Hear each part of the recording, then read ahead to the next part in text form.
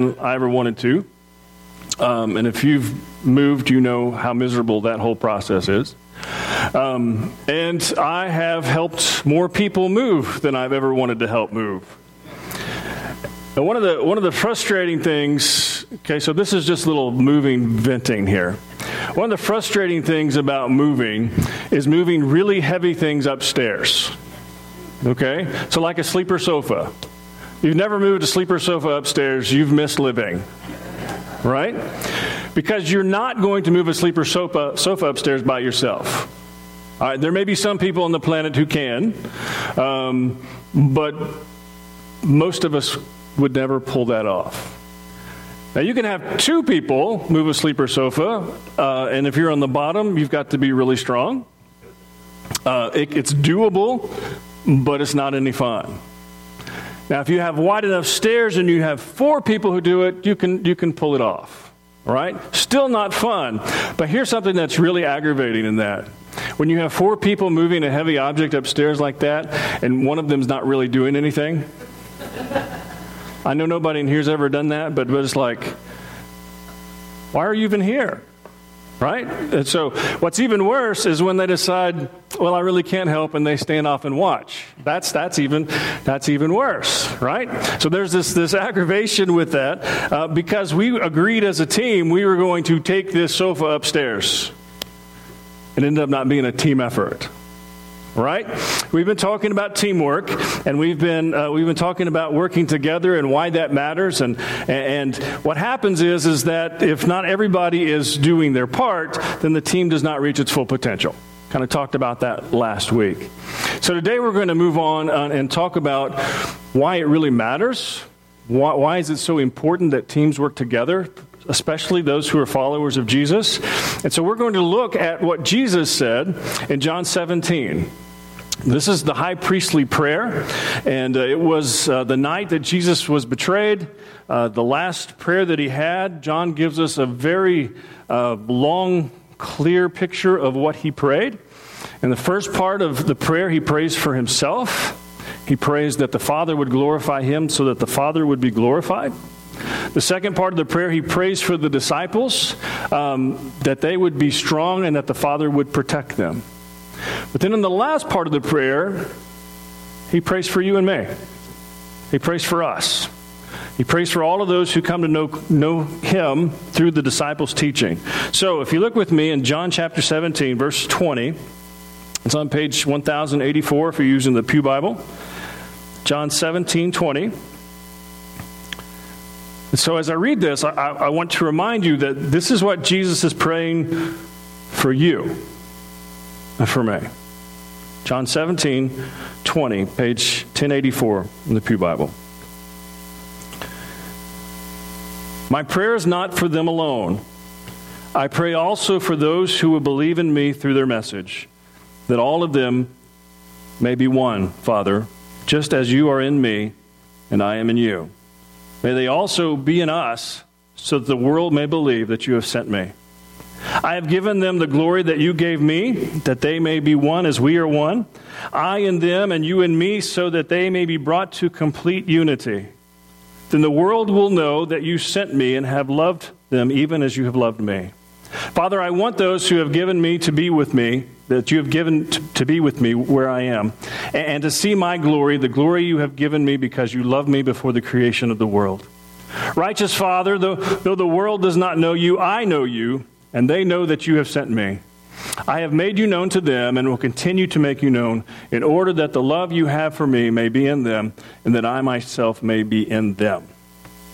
Okay, Jesus is praying for all of Christians, everyone who chooses to follow him.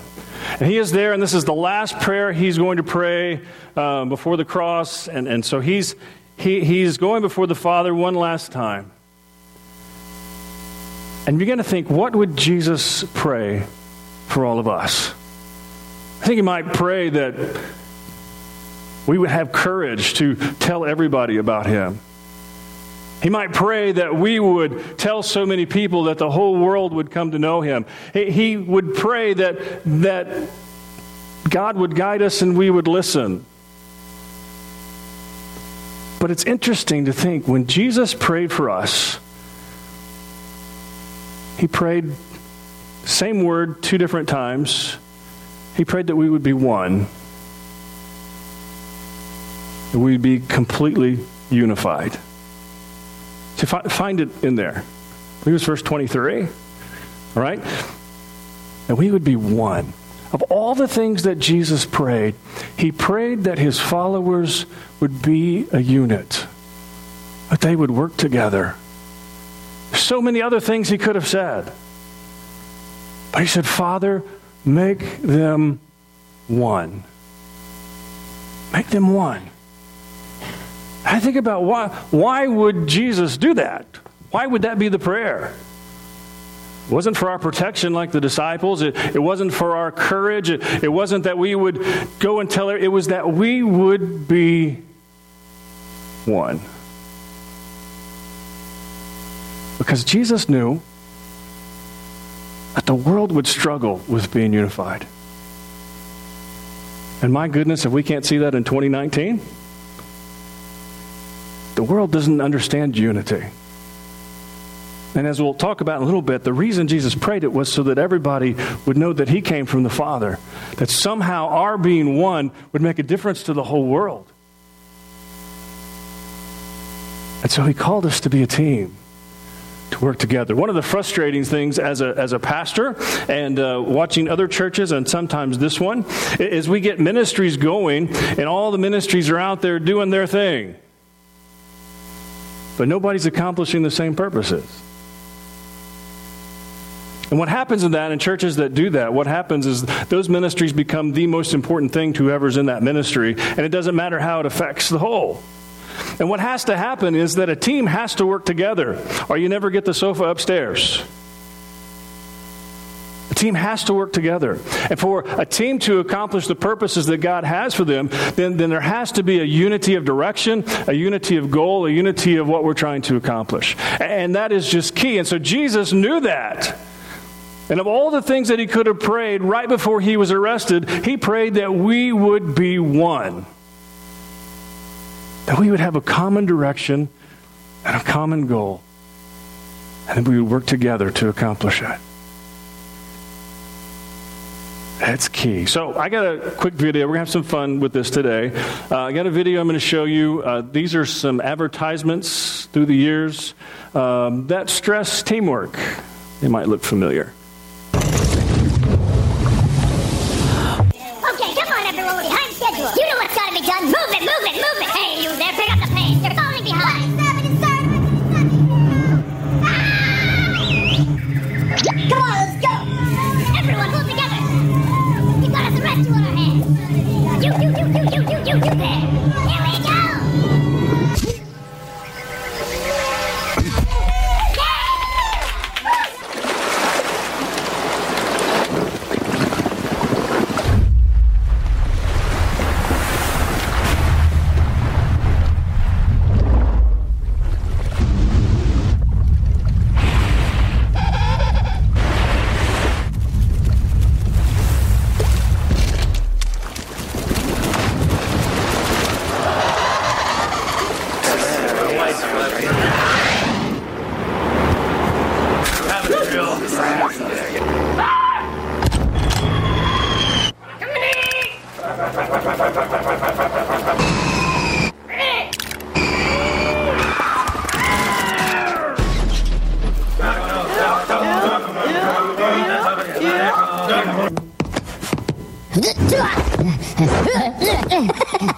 Narito na.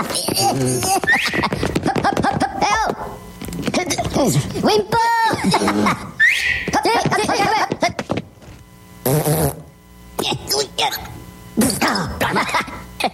Okay, pivotara.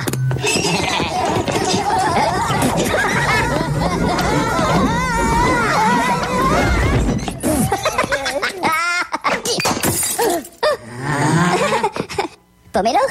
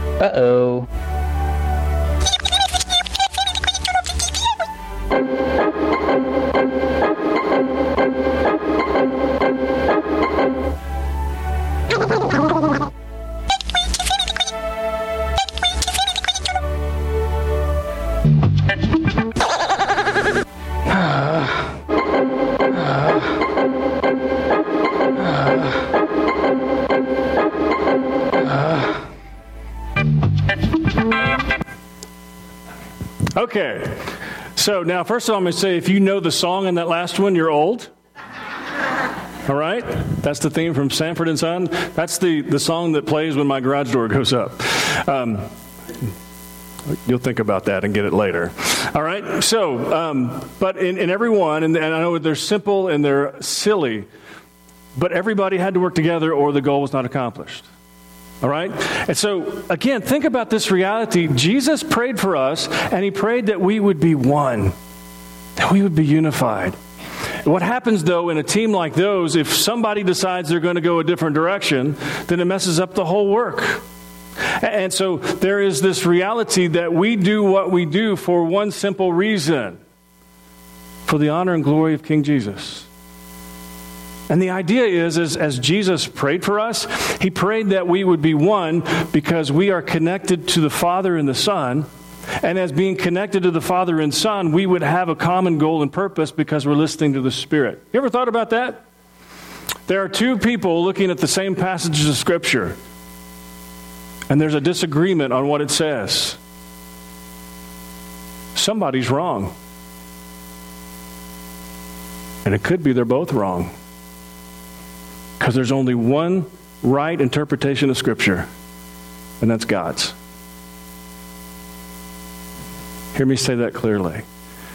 And so as we work as a team, as we pursue God's purposes and God's goals, it is the idea that we are in relationship with Christ, pursuing Him and having the Spirit guide us. And so when the Spirit is working on two different people, the Spirit's not going to guide two people in different directions.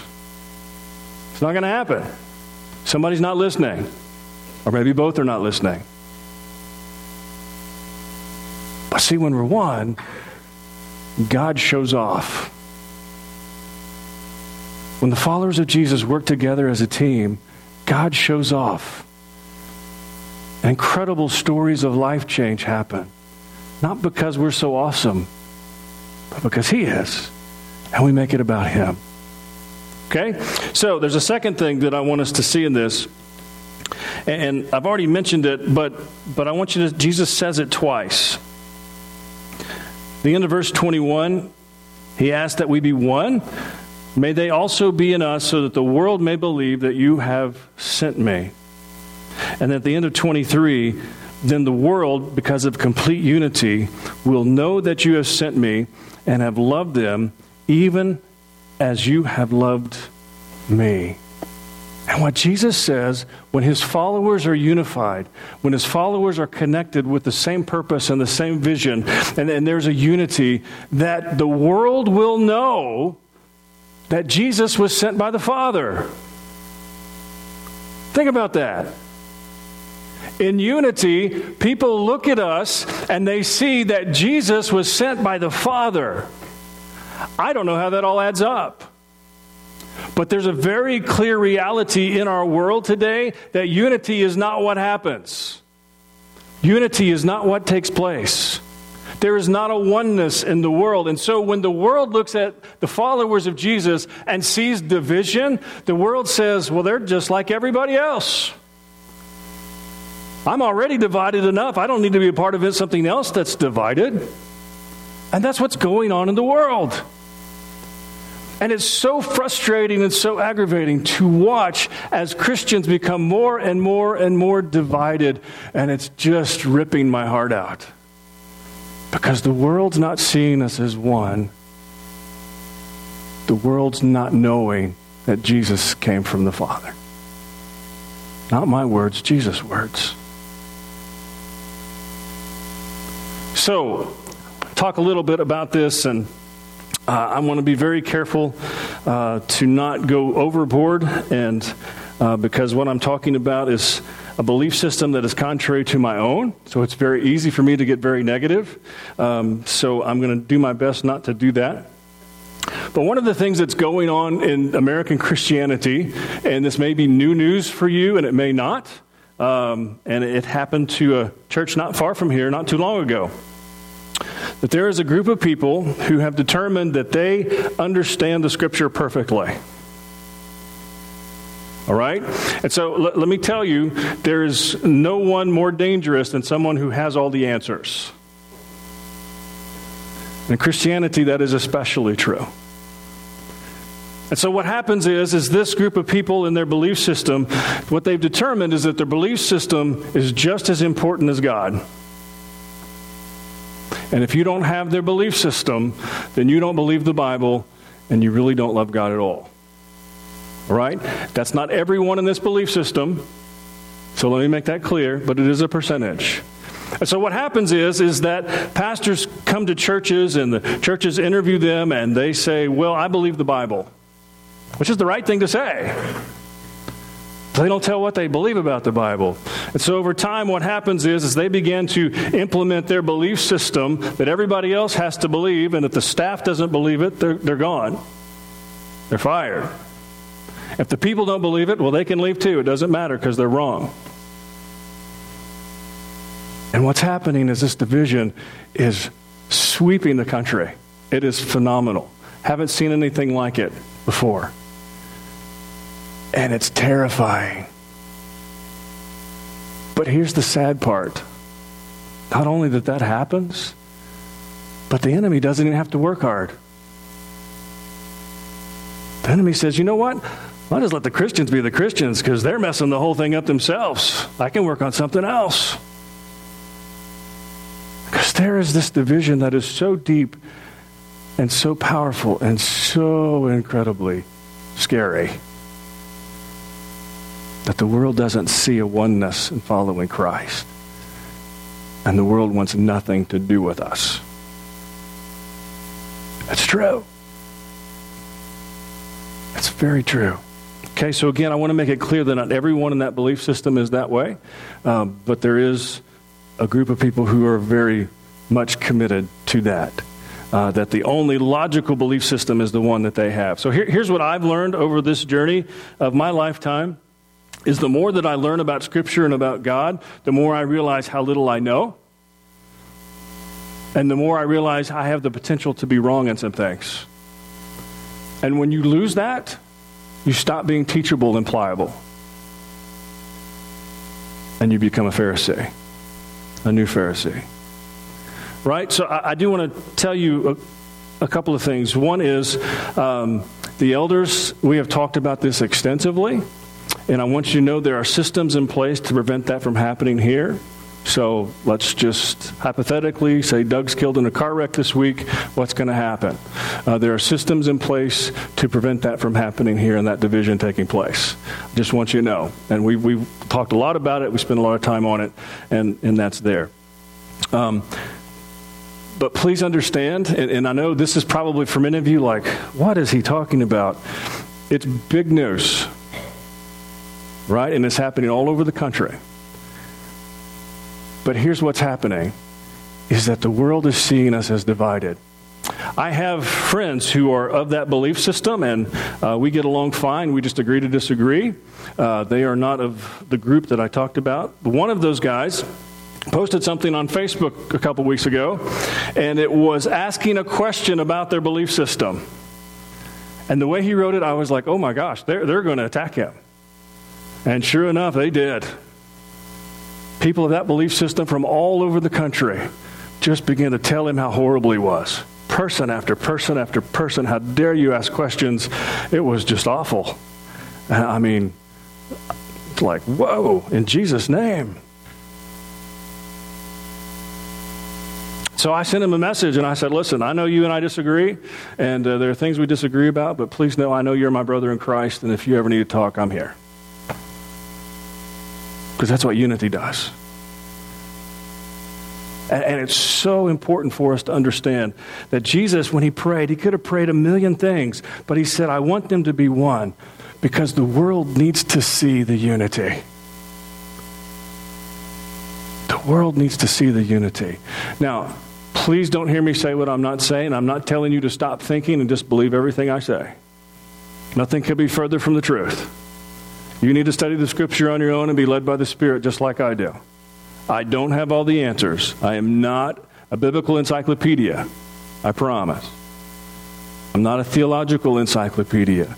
So you need to study on your own. And you need to have the connection with Christ where he guides you and he leads you to proper belief. Right? We can instruct and we can direct and we can help, but But please know, this does not skirt any responsibility from you. All right? And that's part of what's happening all over the country is the people in the pews don't know what they believe. Until it's too late, they don't realize how far wrong things are. Okay? So, please don't skirt your responsibility, but understand, Jesus prayed for us to be one so that the world could see that the Father sent him. So, really, the thing I want to point out today is this, and it's two things about this place. You need to understand how blessed we are in this community. All right? This is not a reflection of me. I'm not talking about how great I am. But you know, I stand up here every Sunday, and every Sunday I have sold out Democrats sitting near sold out Republicans. And it doesn't matter. Because we're here to celebrate the King.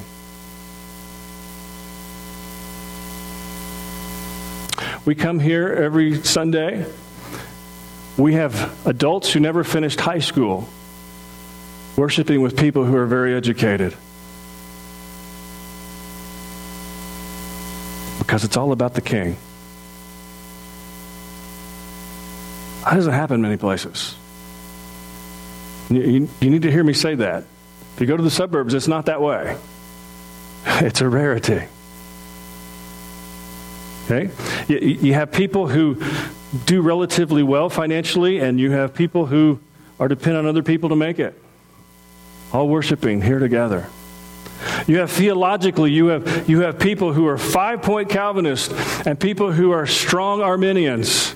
And if you don't know what that means, they're opposites. Theologically. Sitting in this room worshiping together. You need to celebrate that. And you need to realize it's not that way in most places. And I've told you through the years, I've served in a lot of churches, and every pastor says his church is loving, but this one really is. I don't know how you've done it. I don't know how you pulled it off. I know it's not my fault. It was here before I got here. But it's phenomenal to see all of this diversity come together and be able to function together as a team. It is unbelievable. And so you need to celebrate that. You need to embrace that. You need to enjoy that and realize, as I'm sure you have, that there are people you disagree with sitting in this room about certain things, but it's okay. Because this is about the King. It's about worshiping Him. And the second thing that you need to see about it is you need to do everything to protect it. You need to pray for it, and you need to make sure it never goes away. Because I'm telling you, the enemy is celebrating today because of what's going on in churches all over the country. That the divisions that have been created by the Christians are just horribly embarrassing and horribly ridiculous. And it's causing people to run away from the King and run away from the kingdom. God has been so faithful to care for us and to keep us united. God has been so good to make sure that we continue on this journey together. Protect it and make it a priority. Make it a part of your journey. And here's another idea. If you find people have different ideas than you do, listen. You might actually learn something. And you may walk away from the table and say, you know what, I disagree with that person, but I still love that person. The world doesn't have that. Our country is more divided now than it's ever been, probably since the Civil War. You know, it's mostly intellectual now, but it's getting beyond that in some places and some situations. And Jesus prayed for us that we would be one so that the world could see Him. Right? So all of this is not about you and me. It's not about us getting it right. It's about pointing people to the King. It's about making Him the first priority and making Him what really matters. So, oneness, unity, working together, You don't work together, penguins die. Right? Crabs get eaten by birds. Don't be the one who's not on the team. Don't be the one who's fighting against the system. Work together. Let God take us and use us for His honor and His glory, so that, as He said, the world would know that the Father sent Him. Right? Let's pray. Father, I thank you.